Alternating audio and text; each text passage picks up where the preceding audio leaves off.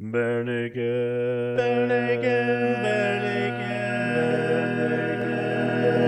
ABCs. Welcome to the Barenaked ABCs, where we examine every Barenaked Ladies song one at a time, alphabetically.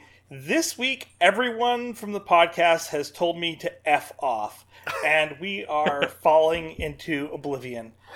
As a matter of fact, it is the first time that we'll be recording with just me and a guest, while I plug in everyone else's thoughts. So, I would like to introduce the guest really quickly, really early on here, since we have no one else. And I'm actually very excited to introduce this guest. We have with us tonight the musical genius of Jeff Whitmire. Hey everyone, how you doing? If you are not familiar with Jeff, then you need to go to his YouTube channel and become familiar with Jeff. I absolutely love the music videos that you have put together. Thank you. I don't know if there are other things to delve into, but I will say the music videos, like, I have been laughing hysterically all week, and my wife has been, like, wondering what's wrong with me. Because I usually do it with the earphones in. So right. all she hears is me over in the corner cackling. Cackling in the corner at nothing. Yeah. That sounds like another That's song. usually not that. Yeah, it does sound like a song. Album 2, maybe. I don't know. Now, speaking of which, you have a new album coming out in the beginning of August, is that correct? I do. That is the plan. My first album, Deep Fried Superhero, is coming out at the beginning of August. It's going to feature some songs that, if you're familiar with the YouTube channel, you're going to know, as well as a good chunk of new ones and songs that you may know done differently. So it's the beginning of August is the goal. I'm going to be working on it this weekend, hopefully finishing it up. So that's the plan. I have to say that I am very excited. There are very few songs on there that I have not thoroughly enjoyed. I was writing down the list. I'm like, oh.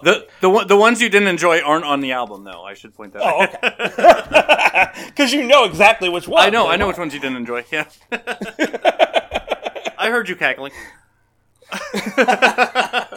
From Maine, that's pretty impressive. Yeah. I have to say that my favorite one, though, is the first one that I heard. The other ones are absolutely wonderful as well, but Nerf Herder Girl, okay. Love Song for a Fangirl. You're my new hope, my Nerf Herder girl, my Nerf Herder girl. Like, automatically, like, one of my new favorite songs. Thank you. And I can't wait to put it on my iPod so I can listen to it in the car constantly. I'm really proud of that one. It was not originally planned. I had done. I was going to do the Suddenly Star Wars one about The Last Jedi. That was the one that was planned for the YouTube channel. And then I was driving one day and I had Sirius on. They had a Beach Boys channel for a little while. And Surfer Girl came on. And I'm just like, I'm kind of singing along. I'm like, I would love to do a song to this with all the harmonies and the melodies and just gorgeous song. And I'm like, what can I do? And the phrase Nerf Herder just jumped in my head. And I came home and it was one of those nights where my wife was like, oh no, he has an idea. I'm like, yeah. And I went over to the corner and I sat down and I think pretty much wrote most of it, within the hour, and just played with the harmonies and just put everything together, just wrote like a 4-piece harmony for it. Yeah, I love the way that one came out, so I appreciate that you like it so much. Well, it sounds very much in tune with the Beach Boys. When you wrote the 4-part harmony, it fits perfectly, so. Yes, thank you. I appreciate that. I do try, and, as much as possible. I don't have necessarily the vocal chops of a lot of comedy musicians to get that panache down, to sound like, the REO Speedwagon one I think I kind of got, but, and to a certain extent the Weird Al one, but, I try and make them sound as much like the original as possible. Now the Weird Al one, which one was that? That is, Tickets for Weird Al in Sarasota. If I could do anything, I would see the guy live who recorded Yoda. I said, babe, I'm gonna get you tickets for Weird Al in Sarasota. I hear that Weird Al's playing live in Sarasota. I actually did a parody of Biggest Ball of Twine in Minnesota. Yeah. I did not catch that You one. haven't heard that one? That's, I have not heard that one. Yeah. I have found a new thing to listen to tonight. Yeah. I wanted to do a tribute to Weird Al, and I said, how am I going to do this? I'm kind of a believer in go big or go home. I said, well, if I'm going to do a tribute to Weird Al, let's parody an original, and let's just take on the big boy. And I wrote a long story song. A friend of mine, Insane Ian, who's very big in the comedy music world, came in to help with that one vocally and lyrically. But yeah, it's a road trip song with we counted about 55 references I snuck in there to Weird Al. So if you're a Weird Al fan, yes, you have to listen to that song. Definitely. And you also have the one that you wrote with Michael Hunter, friend of the show, Michael Hunter. It's The End of the Game, as we know it. I had the chance to meet Mike Hunter out at MarsCon in Minnesota. We were both nominated for a Logan Award. Our first year putting songs out, and we both got nominated for a Comedy Music Award for songs that we put out. So we had the chance to go out, and we actually met and became close friends. We spent the whole time hanging out. When I had the idea to do an Endgame parody to It's the End of the World as We Know It, I said, I've got to bring him on board. That song is all harmony. It's all two vocal. And I messaged him, and he said, well, I'm actually doing a Marvel song, too. I'm doing a Marvel parody to Black Eyed Peas. And I said, well, that's perfect. Let's do yours, we'll do mine, and we'll put them out on the same weekend. And that's actually what we did. And that was a lot of fun getting them on board on that one. No, and I've heard the other one. I just recently got The End of the Game as We Know It. It's fabulous. You guys do a great job with that. And I had to make sure I had my earphones plugged in on that one so the kids didn't overhear the plot. So. So they didn't get spoilers or anything? Exactly. My kids are very young, and so we don't let them watch the PG-13s yet. So understood. See, I actually have 5 kids. And ranging from a 9-month-old to an 11-year-old, and they've actually. It's really hard to hide my music from them, which I know sometimes can get a little risque. My kids actually walk around singing "Chocolate Kraken," and if you've heard "Chocolate Kraken," you know that I'm like you're gonna go to school doing this, aren't you? And they're like, and they'll be like, I wrote a poop song, and I can't tell them don't write a poop song when I essentially did. Right. And I'm gonna put it on an album. That makes me a hypocrite. But yeah, my 5-year-old daughter, will walk around singing "Hey There, Momoa." So yeah, it's been an interesting trip this last year with this whole thing. Well, I'm excited to hear the album when it comes out. So now, how do people get it when it does come out? That is a good question. How we're gonna do this is I'm going to do it as I'm gonna put it on Bandcamp, bandcamp.com. I do have a Bandcamp page. It's also Jeff Whitmire 47. And that's where I've been putting the stuff that you hear on YouTube. Not all of that is produced. It's not all professionally done. I got my start just singing on Smule, the karaoke app. And that was all I was going to do, was just do these parodies and put them on YouTube, and that was it. And then when I got kind of pulled into the world of doing this, I had to do it professionally and get a producer and get a better equipment and make this right. So the stuff that's professionally produced is on Bandcamp. I kind of stopped putting anything out because I want some surprises. But I will be announcing on my YouTube channel when we're go. I did do an Indiegogo, so that'll be out for backers the last week of July. But I will announce on my Twitter, Jeff Whitmire 1. I'll announce it on YouTube when we're ready to go. And the album will be available on Bandcamp. I do have an account to get it put up on Apple and Spotify, iTunes, I should have said. But yeah, so I'm gonna make sure it's out there everywhere. So, but when it's ready to go, I'll announce that. Nice. Now you didn't. I'm guessing that you did not get Don Was for your producer. I did not get Don Was for my producer. No. But the Bare Naked Ladies did. They did. Yes. That is a nice. That was a nice tie-in. That was. I've been searching for a couple minutes on that one. So this week we're going to be discussing "Falling for the First Time." I'm so fly. That's probably why it feels just like I'm falling for the first time.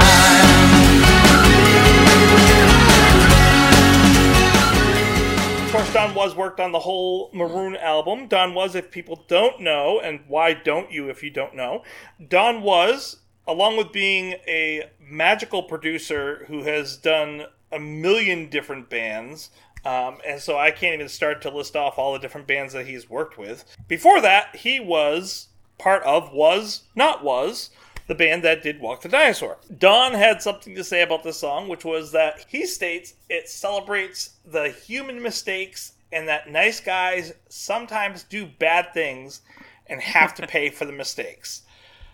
That's an interesting take because it's not what the band kind of says about this song. Yeah, completely different, actually.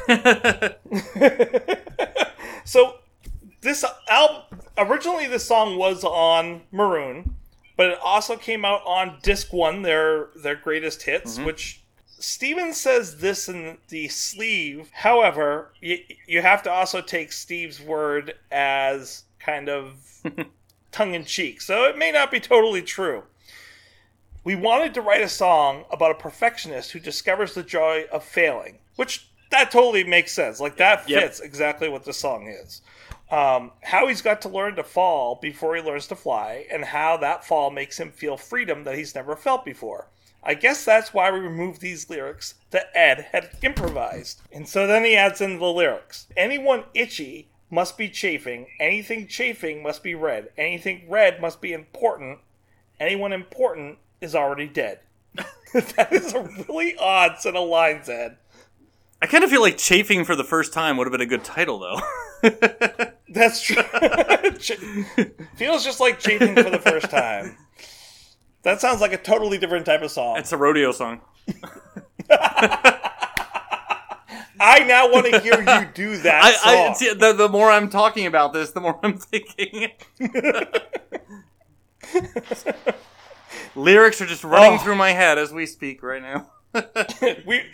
We will now. Can you a little thank you in the liner notes? Okay, on the second album. all right. Okay. So this is a Paige Robertson song. It is the third single that came off from this album. I didn't know this, but it also appeared on the soundtrack for Malcolm in the Middle. Yeah. It's also on the extended versions, although I'm not quite sure why, because it's not like the song is longer than the typical, and there's not much added in on the extended versions. So it's an odd choice for them to put it on there. I mean, I agree with the sentimentality or the description of the song that it is about the joy of a perfectionist learning how to fail. Right. I've always kind of felt that's what the song was about anyways, and me being a perfectionist as I am, like, this song has always spoken to me. Yeah, I like the thought, the sentimentality of it being like someone who almost comes to terms with the fact that, it's okay to fall. It's okay to be human for a little while. There's almost something cathartic about that. Mm-hmm. And it's interesting, it's called Falling for the First Time instead of Failing for the First Time, because that's really what it's is about. So it's an interesting analogy that they really don't delve into in the song, which is something they don't do very often, of not delving into the metaphor that they're using. Right. So an odd song for them at this point in their career. What did you think? We don't have Aaron here to break down the music. We will have his audio in the future, which we will place in right here. So again, for this week, unfortunately, we are not able to have Aaron join us. So I'm just going to give you the basics that I found on tunebat.com for our music statistics. I would like to share that Falling for the First Time, while it has been on 4 different albums, by the way, I missed one earlier when we were recording, it is also on Hits from Yesterday and the Day Before. All the time, this song is done, according to tunebat.com, in the F-sharp major key, and it runs at 144 beats per minute. I don't have a lot more breakdown on it. Hopefully, someday down the road, we'll be able to have Aaron come back and do some breakdown on the song, because I am not musically adept. Wow, Aaron, that was absolutely amazing. Thank you. Great job, Aaron. Thank you. That was awesome. Whew. That was also the shortest Bare Naked Ladies song, I believe, next to the cow one. Yeah, that makes sense. It seems like it's one of the shorter ones. If you also have to cut out all of the children's album, of course. Yeah, right, that's true. Yeah, yeah. But yeah, for a regular song, this is. I guess we have to count the cow song as a regular song. We do have. Yeah, it's on. It's an album track, so we. I actually got that jumbled in my head because as I was saying that, I'm like, wait, that was a BNL song because I had just watched The Wiggles with my kids. They have that song, I'm a Cow. I eat grass and I moo all day. I'm a cow. I'm a cow. And I'm like, the Bare Naked Ladies did do a cow song. And I was like, yeah, son, maybe you should drive. There's that, yeah. It's an Andy song. I don't know. Yes. I am going to be really... When we hit that 50,000 years from now... And I always mix up the title of that one, too, because... Is it Hey, I'm a Cow? Hey, I'm a cow. I'm serious. Yeah. That one. Well, it's the Tiny Little Song, or is it Little Tiny Song? I can never remember. Tiny Song, yeah. I think it's right. Tiny Little Song, because I always want to say Little Tiny Song. Right. And they do it, and they put the adjectives in the different order. So we won't hit that until, like... It's little Tiny Song. Little Tiny Song. Yeah, okay. I just had a GTS that. I was trying to look through all my albums over here. I'm like, I am never going to get through all of those in time. Nope. Yeah. Now, so here's an interesting fact that I found in researching this song. Following the terrorist attack on September 11th, Clear Channel put out a list of songs that they deemed inappropriate to play on the radio. This was one of them. Yep. I was going to drop that fact bomb and just blow your mind to it. It's hard to do that. Totally stole my thunder there. But I'm sorry. You want me to back up? We can edit that. No, that's all right. That's all right. Yeah, it's your podcast. You roll with it. But they have, like, the songs that they have on this list are just I didn't look up the list, but weird. Yeah. Let me throw off a couple of these songs here and get you, like, see what you think about this, but I don't understand where they're coming from on this. So, Martha and the Vandellas' original version of Dancing in the Street.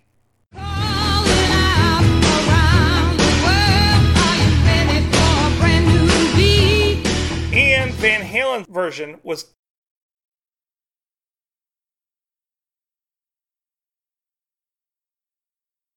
What? Oh, Jump, yeah. Or no, well, no, Van Halen's version of Dancing in the Street was also on this list. Right, okay.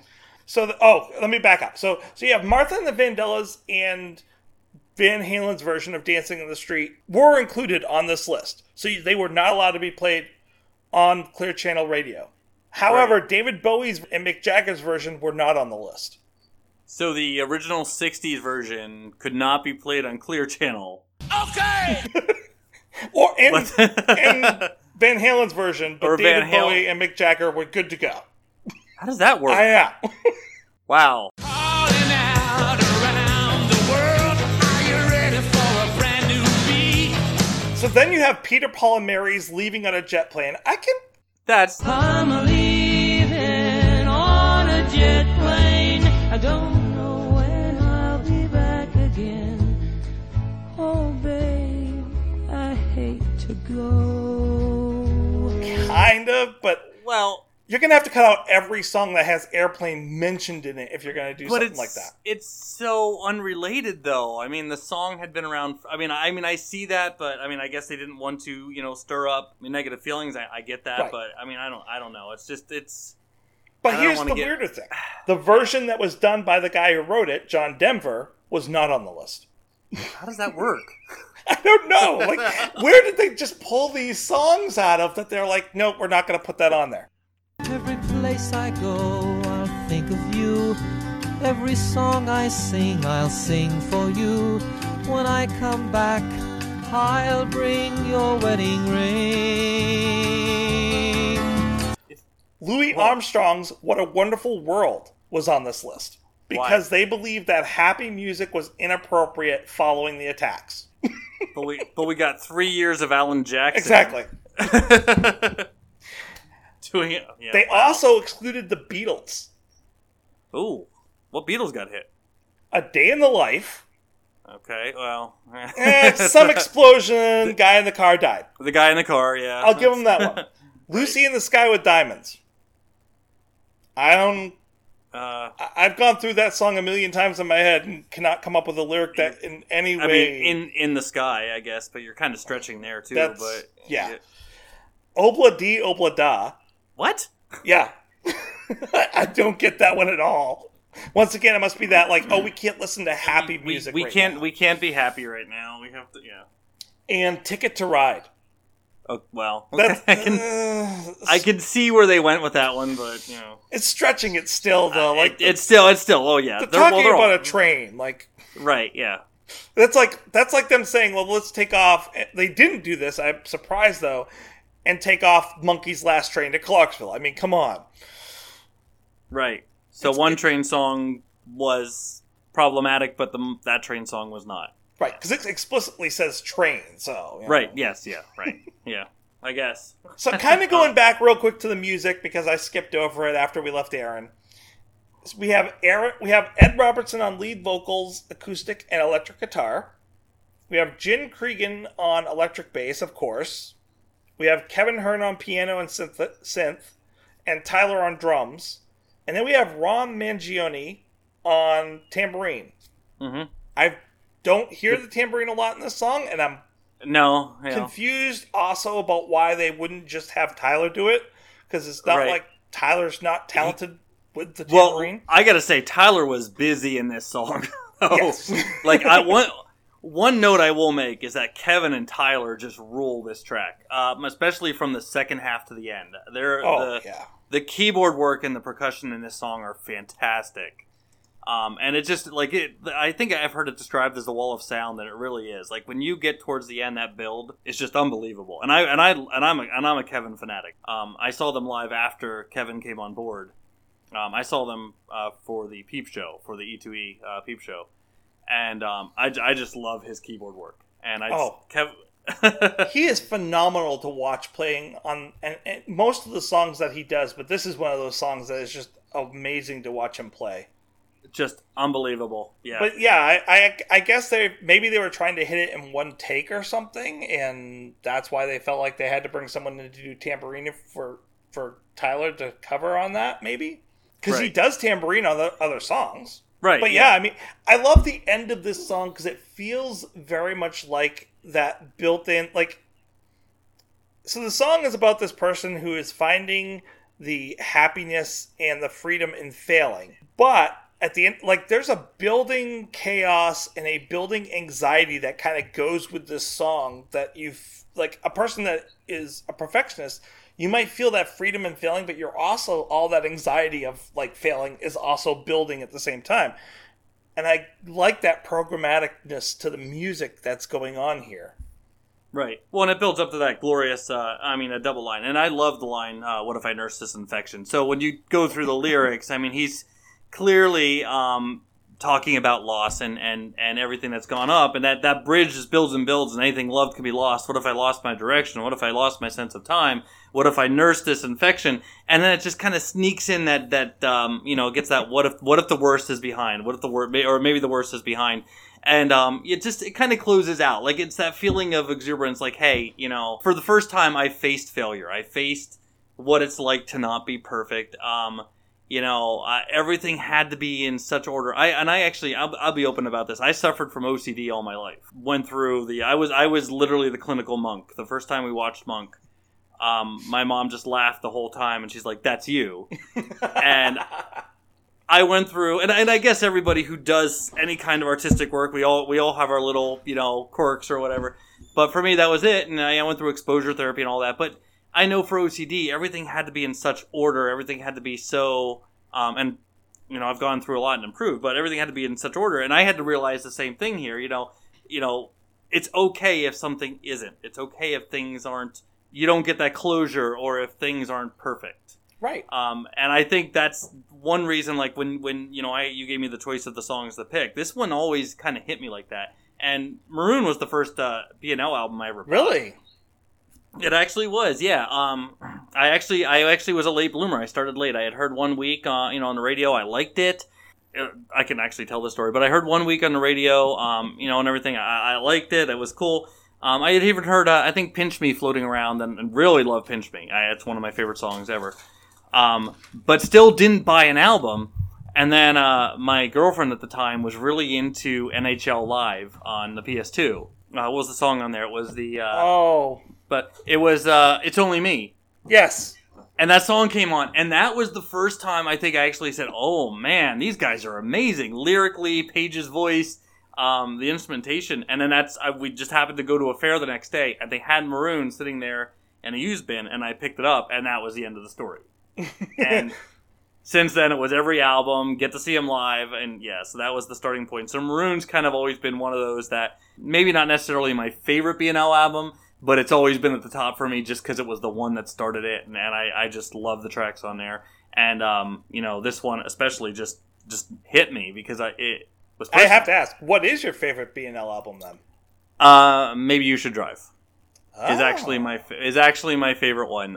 Collectively, I would say that's the one that can do no wrong in my. There's never. I mean, I shouldn't say there's ever an album I don't want to listen to, but for being maybe there's one that I can think off the bat. Yeah, I should say if I'm being honest, yeah, there are a few, but although I have to say I'm hoping that by listening to it song by song out of order, I'm hoping that it will surprise me with a few songs in there that I was like, oh, I didn't realize how much I like that song. And right. It might actually take a twist for me in the future.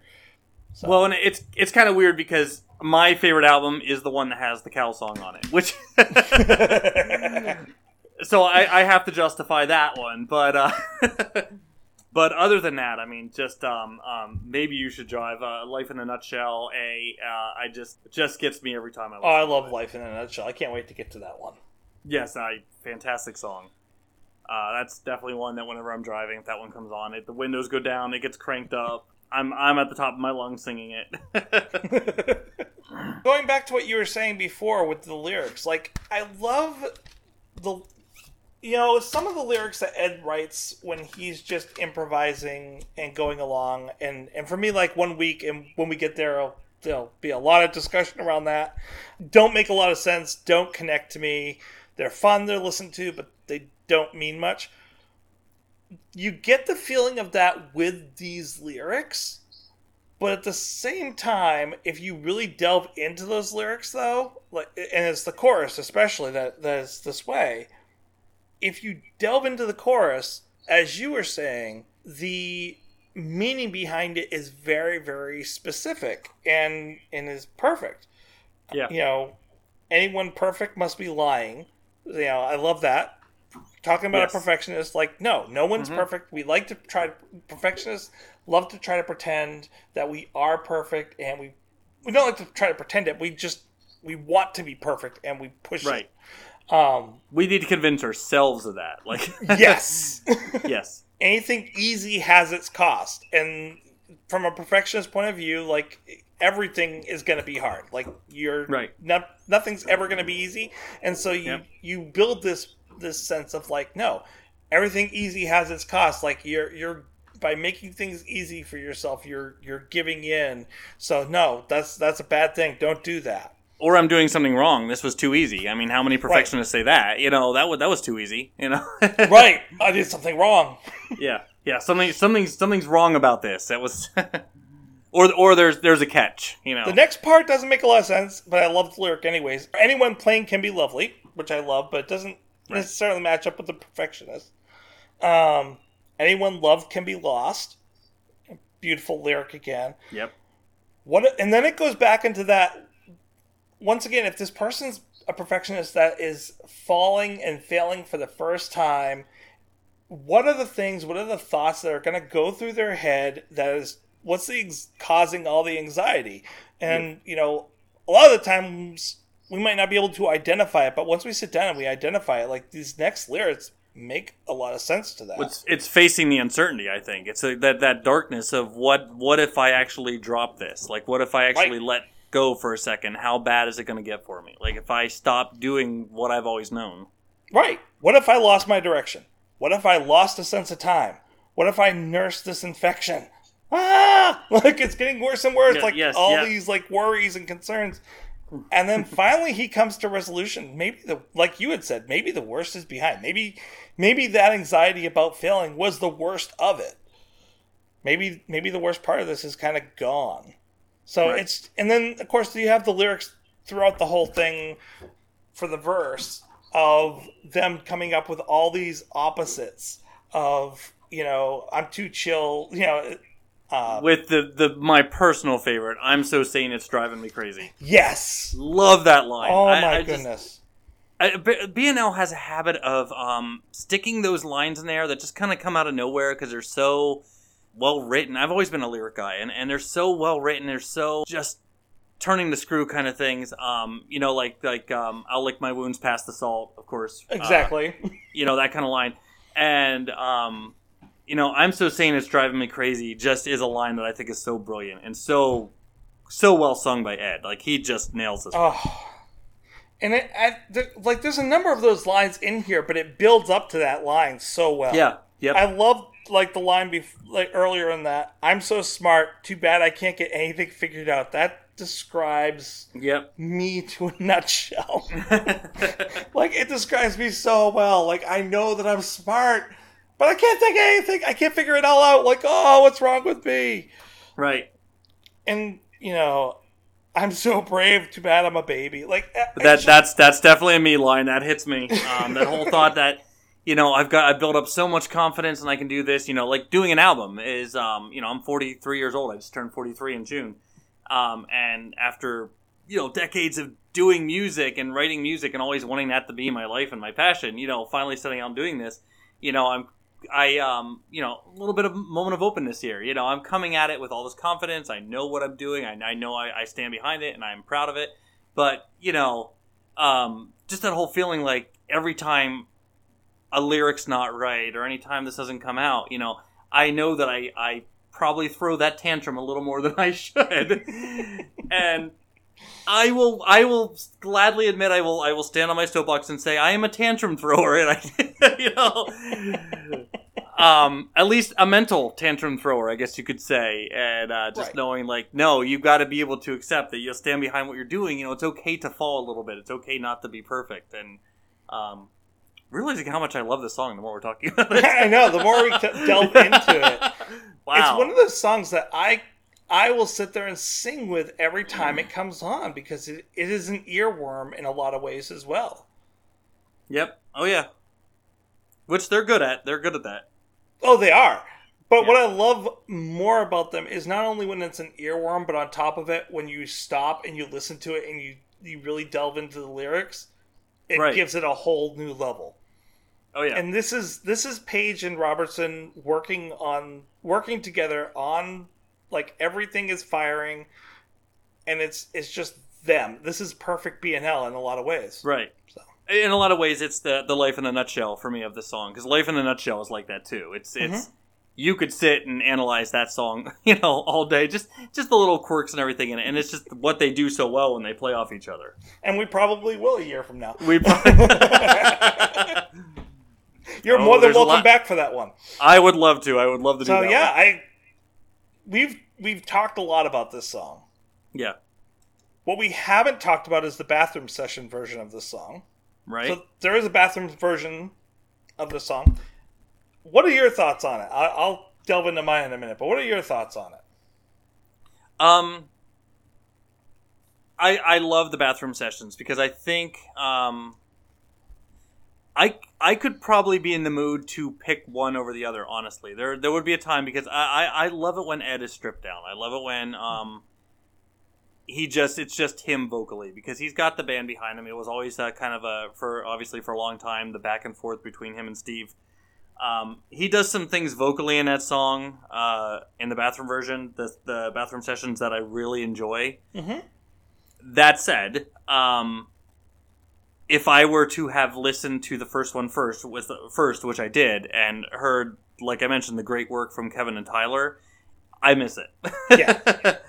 It's hard for me to, knowing the song in its studio version and the work that they put into that and that build. But that said, I mean, there's definitely probably a point in one of my periods maybe where I'm not feeling it and I need this song, that just listening to Ed on acoustic guitar singing the song might be very therapeutic. Yeah.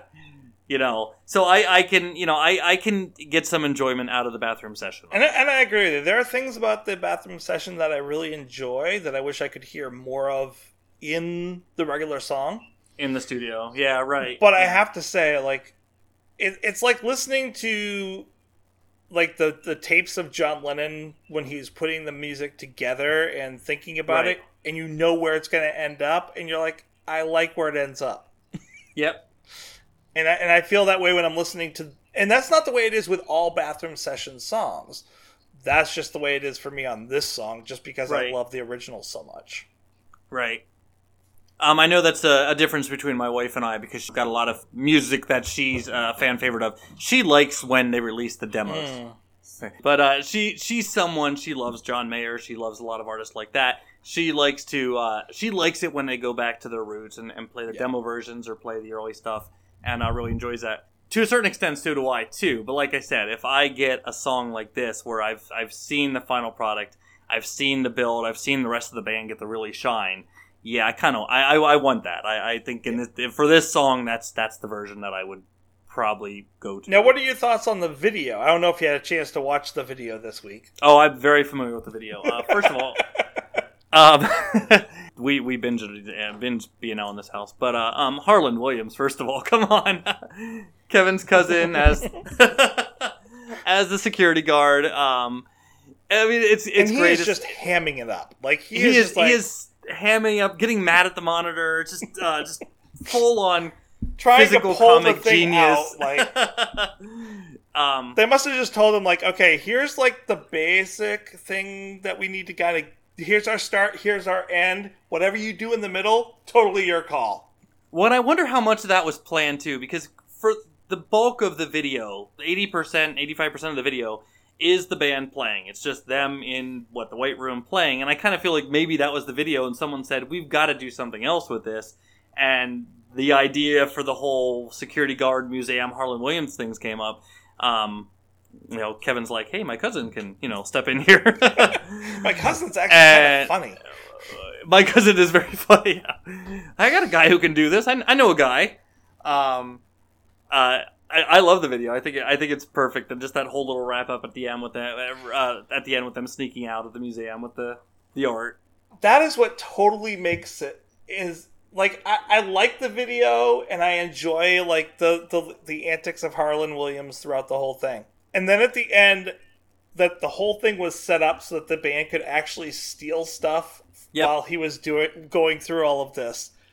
Right. That sealed the deal. Like I was totally all over that video at that point and loved it, and we'll watch it a million times. Perfectly okay with that too, because it's a video that doesn't really connect with the song. I mean, you'd really have a hard time connecting the lyrics that we talked about and that we delved into with the actual video, but just that payoff at the end. Which this is why I was watching it. This was all a setup. This was all a clever guys to get some great band footage in there playing the song and get some great Harlan in there, and it was all a setup so they could steal. The At artwork. the very end, Steve is walking out with a computer monitor. Like everyone else has like works of art. Steve has a computer monitor. Yep. And I think that it's actually the computer monitor that they were doing this whole heist on. Oh, I don't doubt it. Yeah, it was. Yeah, it was easy to get. It was just sitting there in the garbage can. Right. Like, oh, here we go. And I can't tell what it is that Tyler's walking out with. It just looks like some kind of bag. Like maybe he's carrying out money. Kevin and Jim are carrying something together, aren't they? Jim and Ed are carrying a painting. Okay. And I just love how the looks that they're giving the cameras as they go by. Like, just to make sure that we didn't do this. But it's a great video. I'm not a fan of a band just playing for a music video. Like it irritates me because I'm like, well, you could have done something so much more interesting. Right. That's why videos were created in the first place. I mean, you don't go back to the golden age of video on MTV and see bands just playing their songs. Usually, it was an art form. It was a chance to make like a mini movie. So yeah, if you're gonna make a video, you got to do something fun with it, I think. And as we talked about with Enid a few weeks ago, that's them just playing, but they did something really cool and really interesting with the whole thing, which is what brings it to that next level. Them adding all this stuff in, once again, brings it to that next level. So right. Oh, and definitely you look at Pinch Me in 1 week, and those are epic. Those are bombastic. I can't wait to hit those music videos. Oh yeah, in 3 years. In 3 years, oh my goodness, yes. As long as they don't release any more albums. That's the second half of the alphabet. Oh, yeah, that's true. I want B&L to make more albums. At the same time, I see my job like expanding every time they do this. So if they release a new album and it has an A song in it, do you have to go... Does that come first then, or...? I have a premise. I think of what we're going to do. Kind of the advantage that the Weird Alphabet has is that there's I mean, right now Weird Al's not putting out a lot of stuff. So Right. He might, but I don't put it past Ed and the boys to, put out another triple album, at the end of the year. Well, yeah, exactly. And Steven's talking about he's working on this next album. I'm like, oh, goodness gracious. Yeah, right, yeah. We haven't even touched the Steven solo stuff yet. Oh, yeah. There is a cover of this song. I don't know if you've heard it. Wait, what? There is a cover of this song. It is done by Cornbread Red. It's just a band that does a lot of bluegrass music and actually has their own album called Pinch My Bluegrass. I'm so thrilled to finally be failing. I'm so done, turn me over, cause it feels just like I'm falling for the first time. So it's a bluegrass cover Of Bare Naked Ladies songs. And the whole album is just Bare Naked Ladies. Oh. Well, it's not them. It's this album. This is this band doing only Bare Naked Ladies. What is their name Cornbread again? Red. So this is one of the songs on it. I will have to say, and if you want, you can pull it up and listen to it. It's on YouTube. Apparently they do Green Day, too. They did Don't Fear the Reaper? Oh, yeah. That's actually a really good version. I love their version. I might have some stuff to listen to tonight. I'm Did some Three currently Doors Down there? saving some money because they do these concept albums like this. Poking on Death. And I've asked them to come on, but they're no longer together, unfortunately. Oh, okay. I still would love them to come on. Cornbread Red, Yeah. if any of you are listening, I wish that you are more than welcome on anytime. I would love to talk with you guys. I will say that this is not my favorite cover of theirs. I'm looking at the list now, and I'm thinking which ones probably sound the best. I have to say Brian Wilson's probably up there. Brian Wilson is actually amazing. It is a really cool version of it. And their cover of Pinch Me is actually really cool too. And Be My Yoko Ono is pretty close because it's close to it's close. The sound is very similar. A little surprised they did Maybe Katie though. Yeah. That one kind of sticks out, but yeah. My problem with this song is it's already close enough with the speed and the sound that it's not a far jump to do a bluegrass version of this. Yeah, right. And so it doesn't sound... It sounds like someone covering it, which is sad. Because these guys do some amazing covers. But I recommend people... You know what? Maybe it is people's favorite version. Go out and listen to it. Give it a try. Who knows? You might love it. So given that, let's put some numbers to this song. Now, we usually rank it from 0 to 5. 5 is absolutely stellar song, best song you've ever heard. 0, of course, is the worst song you've ever heard, and will never listen to it ever again in your life. Okay. You know what? This is the one that always gets me. I'm a perfectionist. I like to look nice. I'm not OCD, but I the thing that bugs me the most is when I'm eating, I'm sloppy, and I don't mean to be.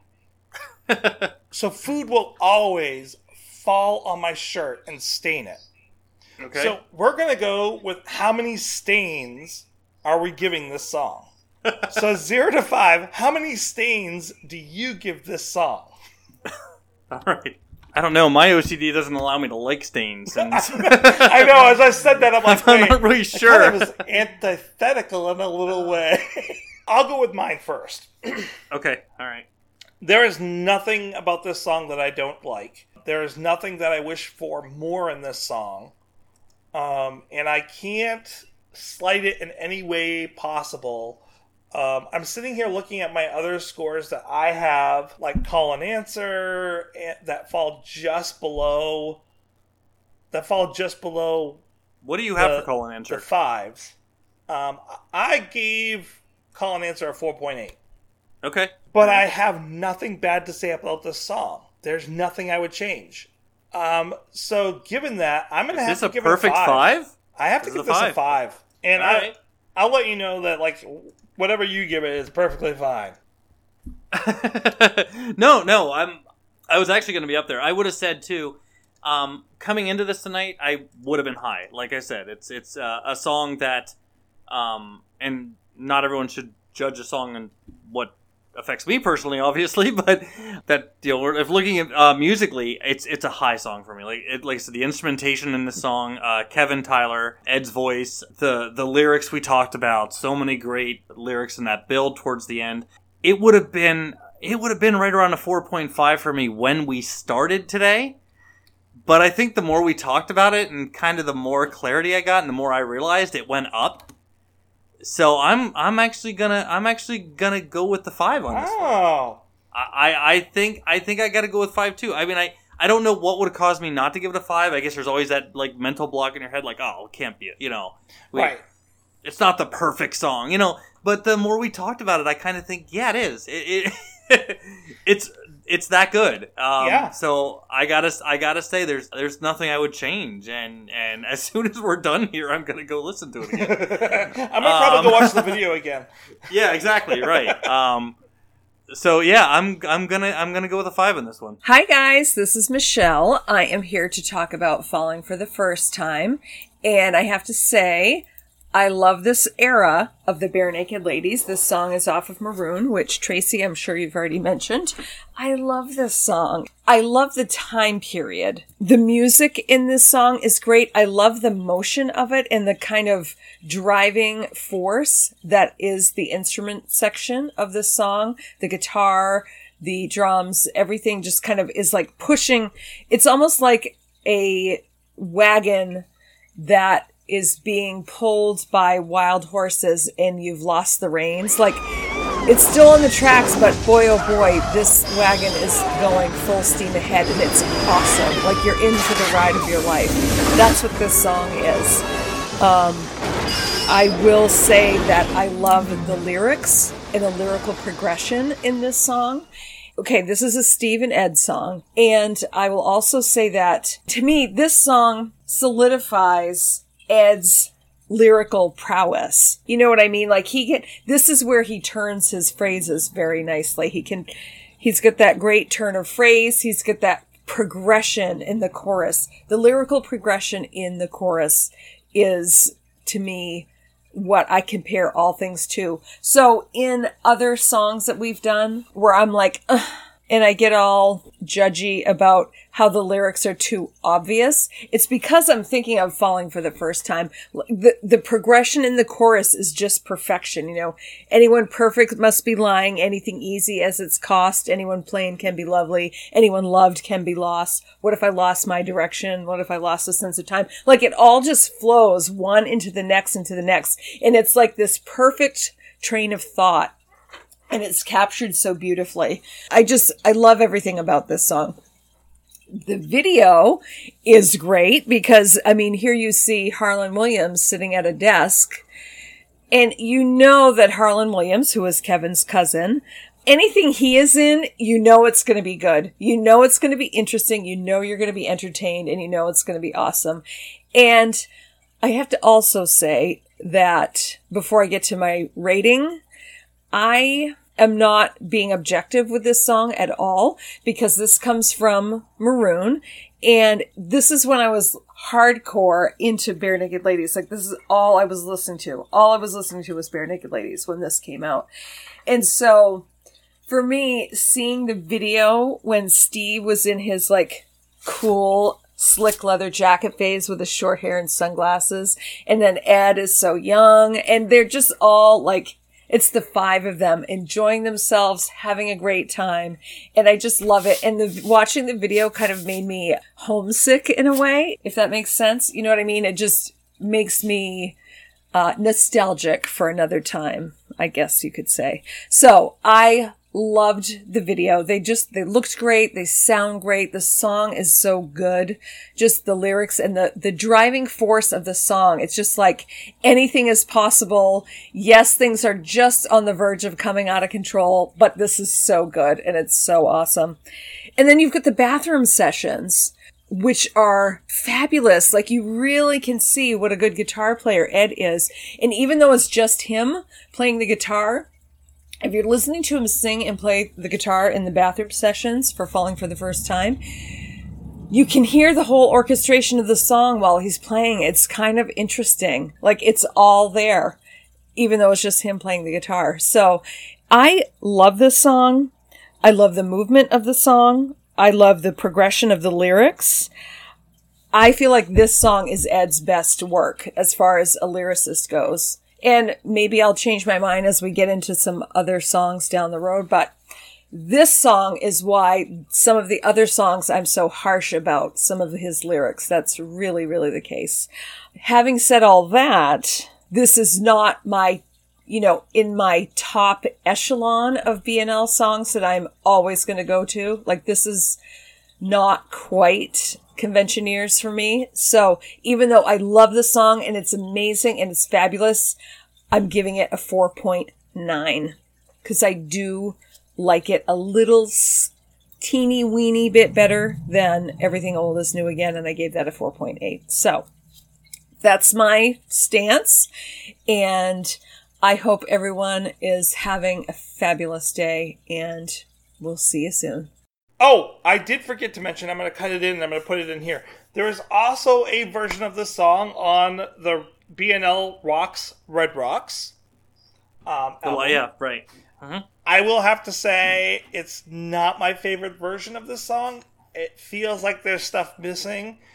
And at the end of the song, I think I figured out what it is. It actually kind of identifies it. It is funny. You have to listen to it just for the end credit, if nothing else. At the end of it, Ed is talking about how it must be really hard for some people to come to Red Rocks and play at Red Rocks. He wants to get this song perfectly right, but he's surrounded in this by this amazing and majestic scenery and admiring the scenery. And so then he feels like he's messing up pieces on this song about being a perfectionist. Yeah. So I'm like, Yeah. oh, that's just perfect.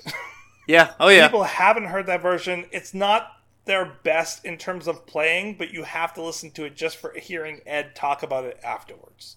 Right. I will be honest, I'm as much of a music junkie and fanatic I am. No genres, no ages, no anything, no eras.